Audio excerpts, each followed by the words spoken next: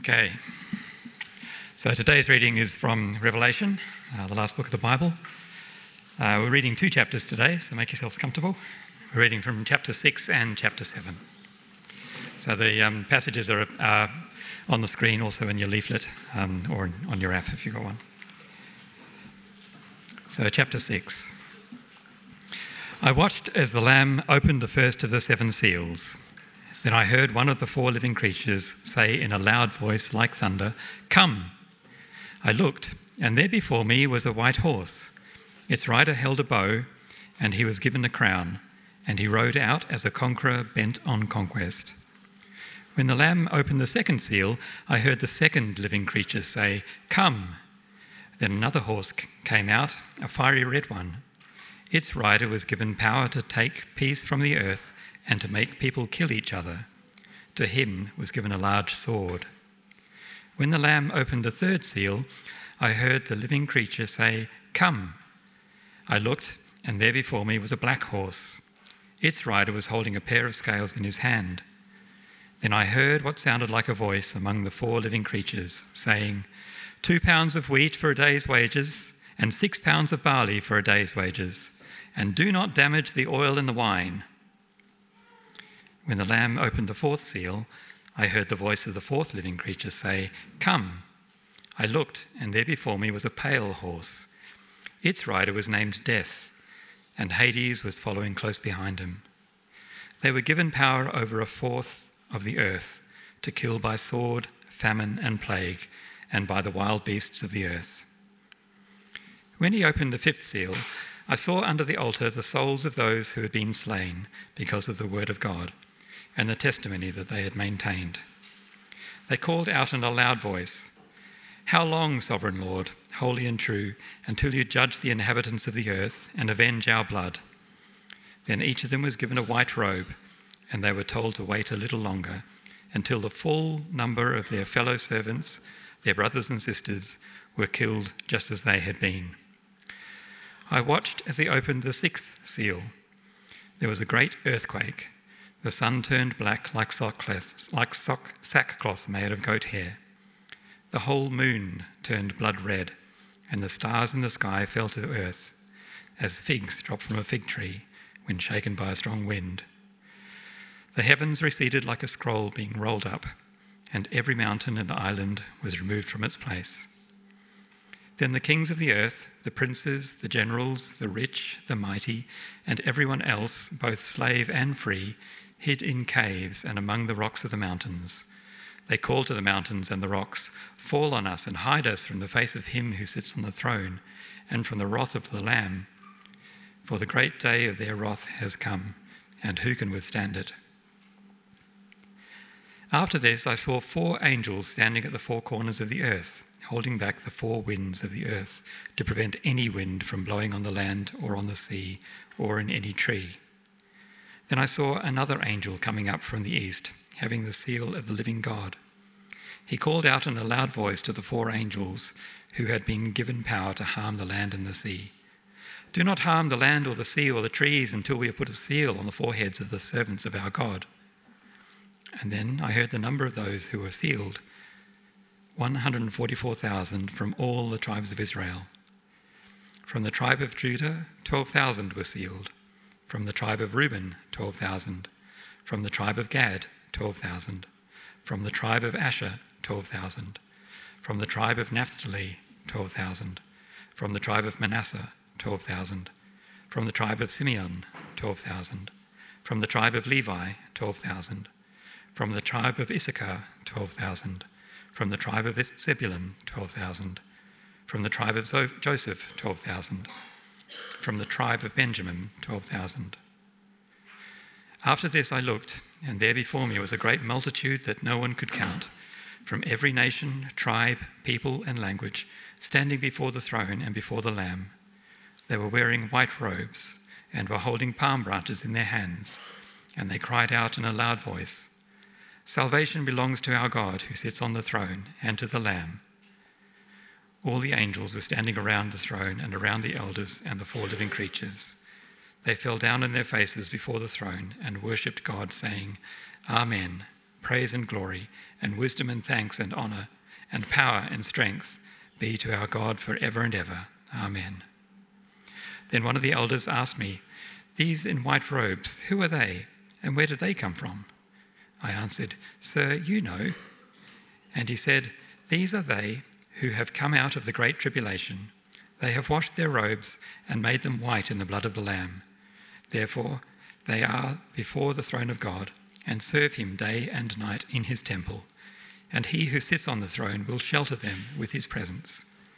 Never again will they hunger, never again will they thirst. The sun will not beat down on them, nor any scorching heat. For the Lamb at the centre of the throne will be their shepherd.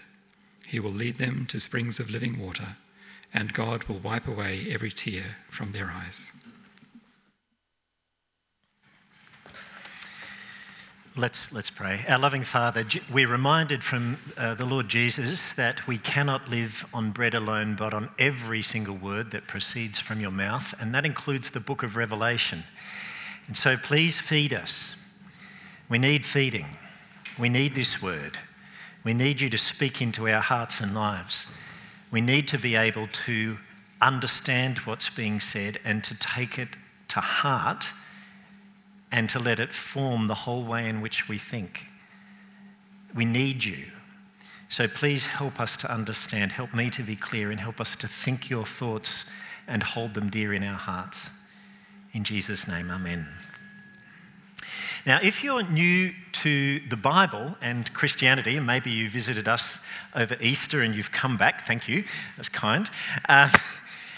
You might be, after a reading like that, wondering what sort of wacky place have you come to that would read a passage like that from the book of Revelation. This style of writing is different to the other Gospels, isn't it? Matthew, Mark, Luke and John. We touched on those last week. That style we recognise, that's historical narrative. But the Bible, of course, is a library of books, and it has other styles as well. There's poetry, there's songs, there's proverbs, and there's apocalyptic literature, like we see here. Now, this is not common, so what is this style? Well, it is a type of literature, and it describes reality not as historical narrative, but in a kind of dreamlike sequence of snapshots. Now, if we went to a photography exhibition, it would be a pretty boring exhibition if the photos that we looked at were exactly as we see reality. Most likely, and far more interesting, if you went to a photography exhibition, the photographer would have deliberately blurred the images, or they would have put a different lens over them, because the photographer wants you to see reality through a slightly different way, a different lens, and then to appreciate reality slightly differently. Well, it's the same here. Revelation just isn't historical narrative. This is a vision. It's a vision given to John and through the Holy Spirit to us through his words. It's a vision, and it's got blurred, loud images in neon technicolor that still describe reality, what is real, but through a different lens to what we would normally see through. So when we read of 4 horsemen, we're not literally to expect 4 horsemen thundering down Mount Barker Road through Aldgate. But they do stand for real things, real powers at work in our world. And that, when you think about it, makes Revelation a brilliant book to dive into straight after Easter. Remember, Easter last week reminded us of God's deep love for us and his plan to save us through Jesus' death, and then enthroning him as Lord through his resurrection and his ascension into heaven at his Father's side 40 days later. Now, it's possible to hear that, to grab onto those truths, and then to wonder, well, if Jesus is Lord of all, if God has worked to save us, if Jesus has triumphed over Satan, why is the world still in the mess that it's in? Why are there still powerful tyrants in power? why don't we see Jesus more in charge? Because surely if Jesus is on the throne, things should get better, shouldn't they? All right? Well, praise God for the book of Revelation. Revelation describes the mess the world is in at the same time as describing Jesus being on the throne. And it says how those interface. What is God going to do about this? Now, we left the series back in December in chapter 5 with this glorious view of heaven as it is now. And we left with this picture of Jesus, the Lamb of God. He is on the throne in heaven, and in his hand he is holding a scroll. And that scroll is sealed with 7 seals. This is the scroll for God's plan in human history, and praise is given because he and only he is the one who is worthy to open up the seals and to unveil God's plan and to eventually usher in the kingdom of God. Well, today we see what happens when Jesus the Lamb opens the seals on the scroll one by one and describes what must now take place, given that he is, having died for our sins, is now on the throne. Chapters 6 and 7 have 3 points with 3 questions, 1 question for each point. They're there on your outline, so let's get into it. The first point is about the tyranny of rulers, which we see as the Lamb opens the first 4 seals, revealing 4 horses, 4 horsemen, and 4 horrors. Verse 1. I watched as the Lamb opened the first of the 7 seals, and then I heard one of the 4 living creatures say in a voice like thunder, "Come." I looked, and there before me was a white horse. Its rider held a bow, and he was given a crown, and he rode out as a conqueror bent on conquest. Human history has been characterized by conquerors bent on conquest. This tells us history is not a steady trajectory towards peace and harmony. Instead, the norm of human experience has been conflict and fighting. Recently, I learnt that in the history of the United States, just to take a country, for example, in their whole history, they've only had 17 years where they have not been involved in armed conflict. Amazing. All right, next, verse 3. When the Lamb opened the second seal, I heard the second living creature say, "Come." And then another horse came out, a fiery red one. Its rider was given power to take peace from the earth and to make people kill each other. To him was given a large sword. Well, if the first horseman represents conquest and war, this horseman represents civil unrest. Peace is stolen away so that instead people can turn on one another. What was top line in the news headlines this morning? There's been another coup in Sudan, and there is bloodshed as rival factions, armed militias, vie for power. This is the second horseman, civil unrest. Next, verse 5. When the Lamb opened the third seal, I heard the third living creature say, "Come." I looked, and there before me was a black horse. Its rider was holding a pair of scales in his hand. And then I heard what sounded like a voice among the 4 living creatures say, 2 pounds of wheat for a day's wages and 6 pounds of barley for a day's wages, and do not damage the oil and the wine. And we go, oh yeah. So this horseman's a little bit more puzzling because we are unfamiliar with the volumes and the prices. Apparently, I'm told 2 pounds of wheat was the amount of grain an adult male needed each day to eat. The price for that was a whole day's wages, which in first century terms is about 16 times what was normal. This horseman stands for scarcity. You could get by with enough to eat, but only if you worked and there was no money left over for anything else. Scarcity. Well, this is a daily issue for millions of people around the world. You may not know, the whole region of East Africa, an enormous population, is now entering its 5th year of drought. Scarcity. This is far worse than the scarcity we Australians complain of, although it's a reality, an increasing reality for many.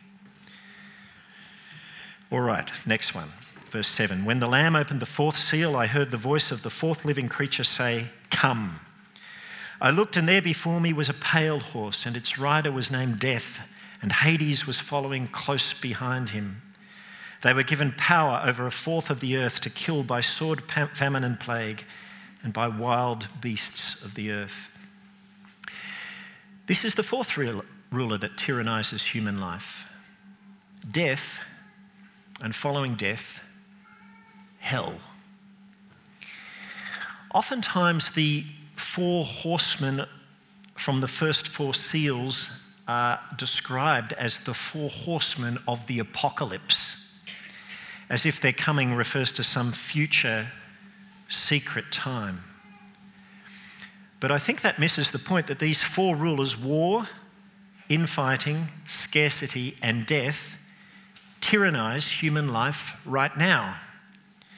What's depicted, in other words, is not an abnormal apocalyptic event, but a description of normal human life, which happens in every country, in every day. And Christians are not immune. Christians around the world are caught up in the horror of the first 4 horsemen.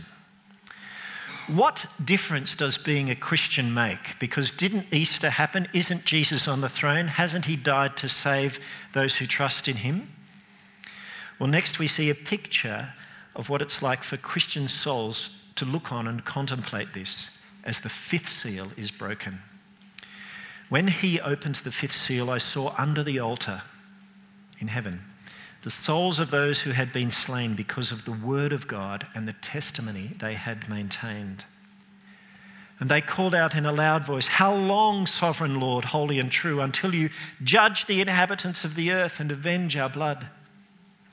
Now that is the first question. How long? It's asked by the souls of the Christian martyrs who have suffered the worst from this world's tyrants. And we see their question. How long will a God who is in charge, sovereign Lord, how long will he, with Jesus on the throne, permit this to continue? Well, notice what's assumed with the question, that God, the sovereign Lord, he is the one who really is in charge over this world, and he describes the time scale of the horrors that go on. Now, in fact, that's the premise of the first 4 horses of the first 4 seals. Because if you look closely, you realize it's Jesus, the Lamb, who breaks the seals. It's each of the 4 living creatures around the throne who bid each horse and its rider to come. And notice that the riders are given authority to do what they do, whether they're given a crown or given power to take peace or power to kill. The crown, the power, they don't belong naturally to these riders. They are given these things. In other words, the struggles that the world experiences are nonetheless in the hand of the one who sits on the throne.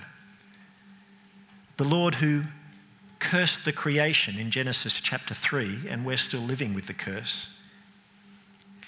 And the Lord who sovereignly rules over all the wars, the famines, and even death as a consequence of our rebellion against him. Now,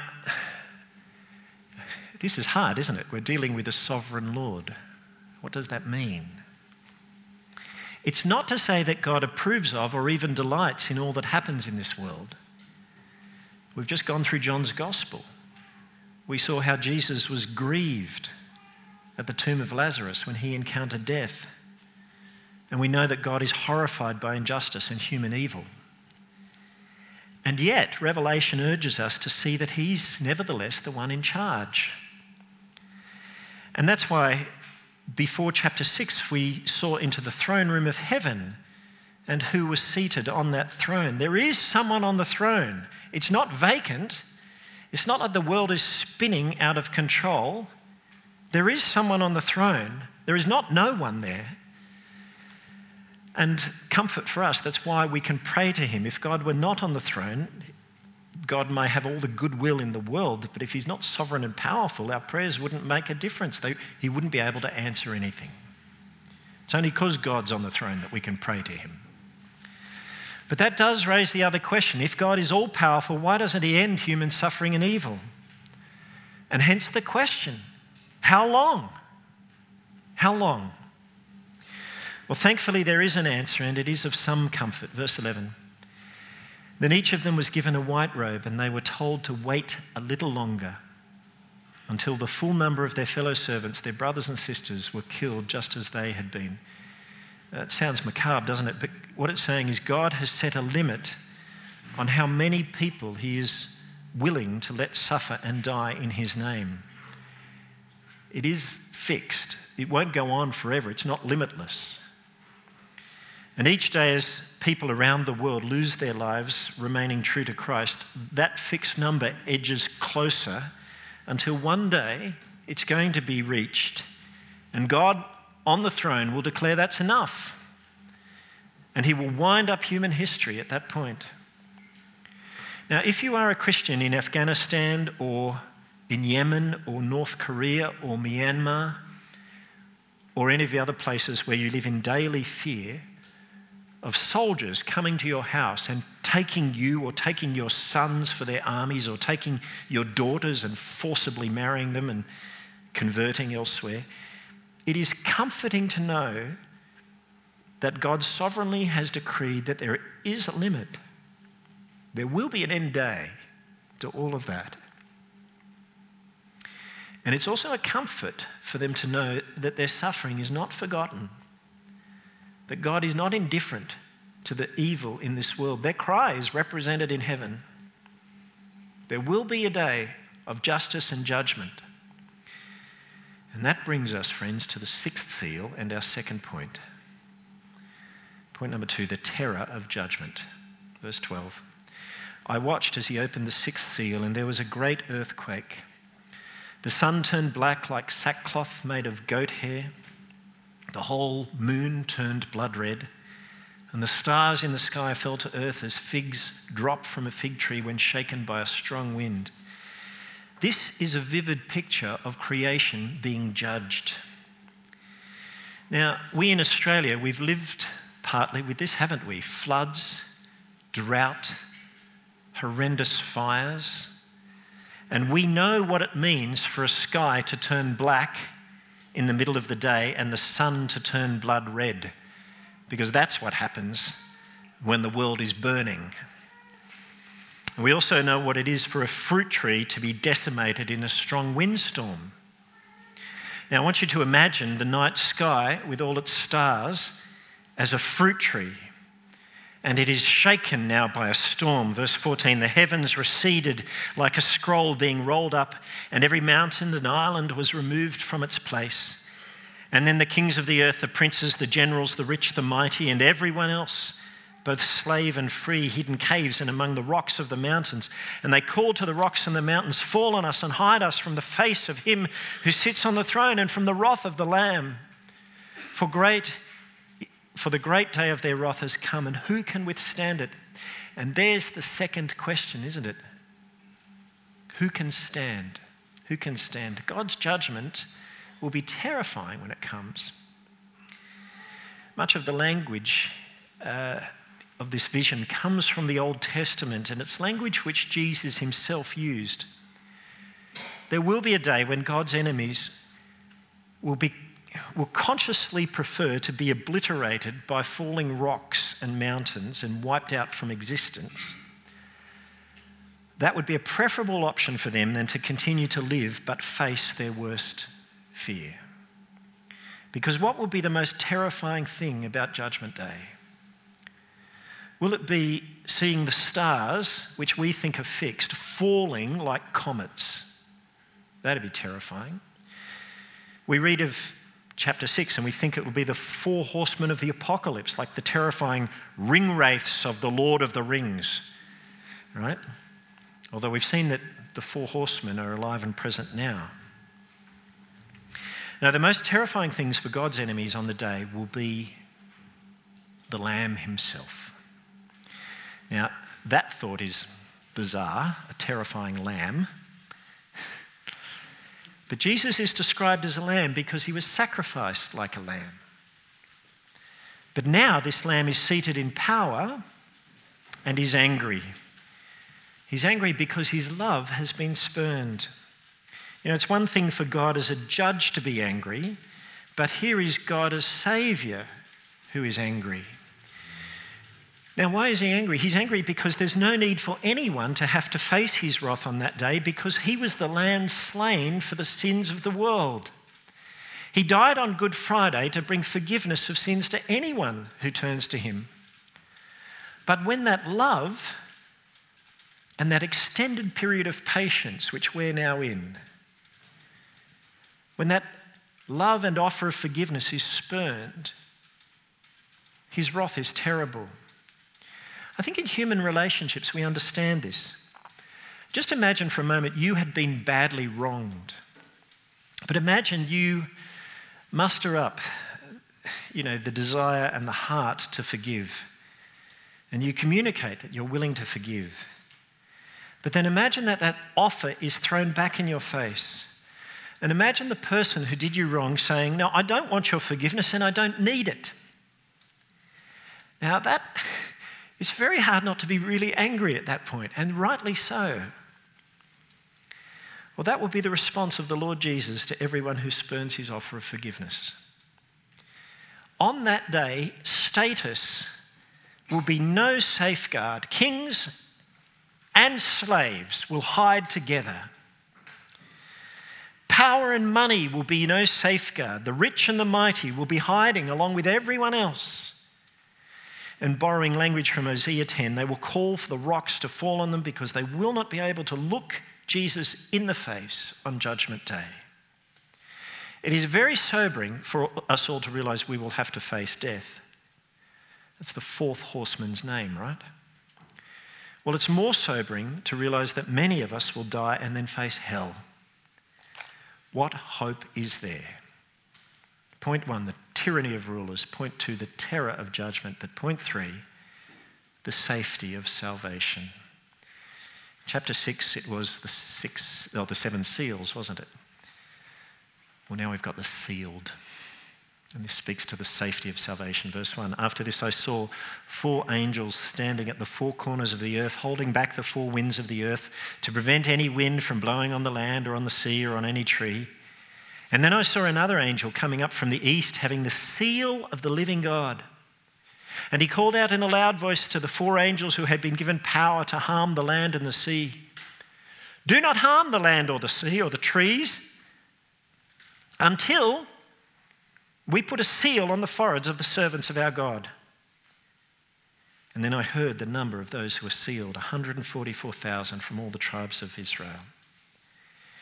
Now I have to say the chronological sequence is difficult because if Judgment Day comes at the end of chapter 6 with the 5th seal, how come at chapter 7 with the 6th seal we're going around sealing people before judgment happens, right?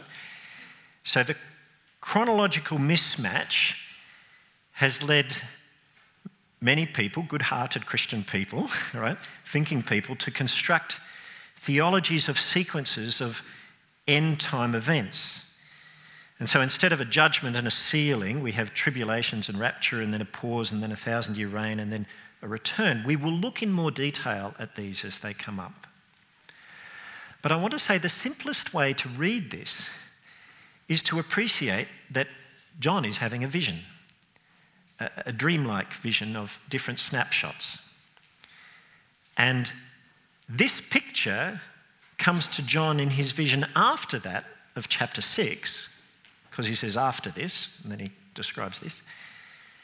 But that doesn't mean to say that what's here necessarily translates as happening chronologically in human history after his previous snapshot. Dreams do this, don't they? They flip backwards and forwards. In other words, what's described is the order of things that John saw, but not necessarily the order of things in which they will happen. What's described is this series of snapshots, but chapter 7, I think, begins with a bit of a flashback. So that the day of judgment is coming, chapter 6, but before that, a pause as that day is put on hold, don't damage anything yet, and as seals are put on the foreheads of the 144,000.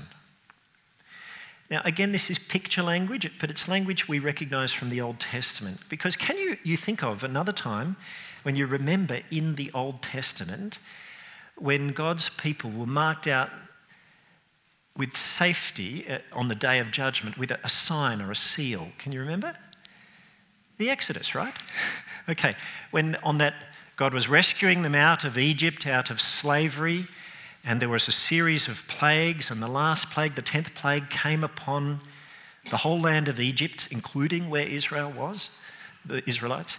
And God then said, you've got to have a meal of a roasted lamb, but you've got to put the blood of that lamb on the door frames as a mark, so that when the angel of death passes over Egypt that night, they will see that, and you will be safe on the day of judgment on the land of Egypt. Okay. Well, similar language is used in Ezekiel of a sign or that will help God's people, that will enable God's people to remain safe on that day of judgment.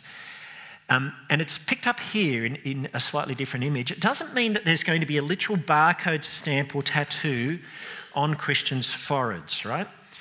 I don't think it's a literal mark any more than the mark of the beast, which we'll come to later on, is a literal mark. But it's a way of saying, in picture language, God knows those who belong to him. And he has marked them out even before judgment comes so that they will come to no harm on that day. They will be safe. So, human history is a scary, tumultuous business. God's judgment is a terrifying prospect. But those who trust in Jesus are safe. They're marked out. Don't let the winds blow on them until we've sealed them. The 144,000, I think, is a figurative number. We're not supposed to worry that the number of Christians in the world has exceeded 144,000, and so therefore we're left out. The Jehovah's Witnesses take this as a literal number, and it's been already met, so bad luck for them. They don't go to the best heaven or whatever. 12 refers to the 12 tribes of Israel.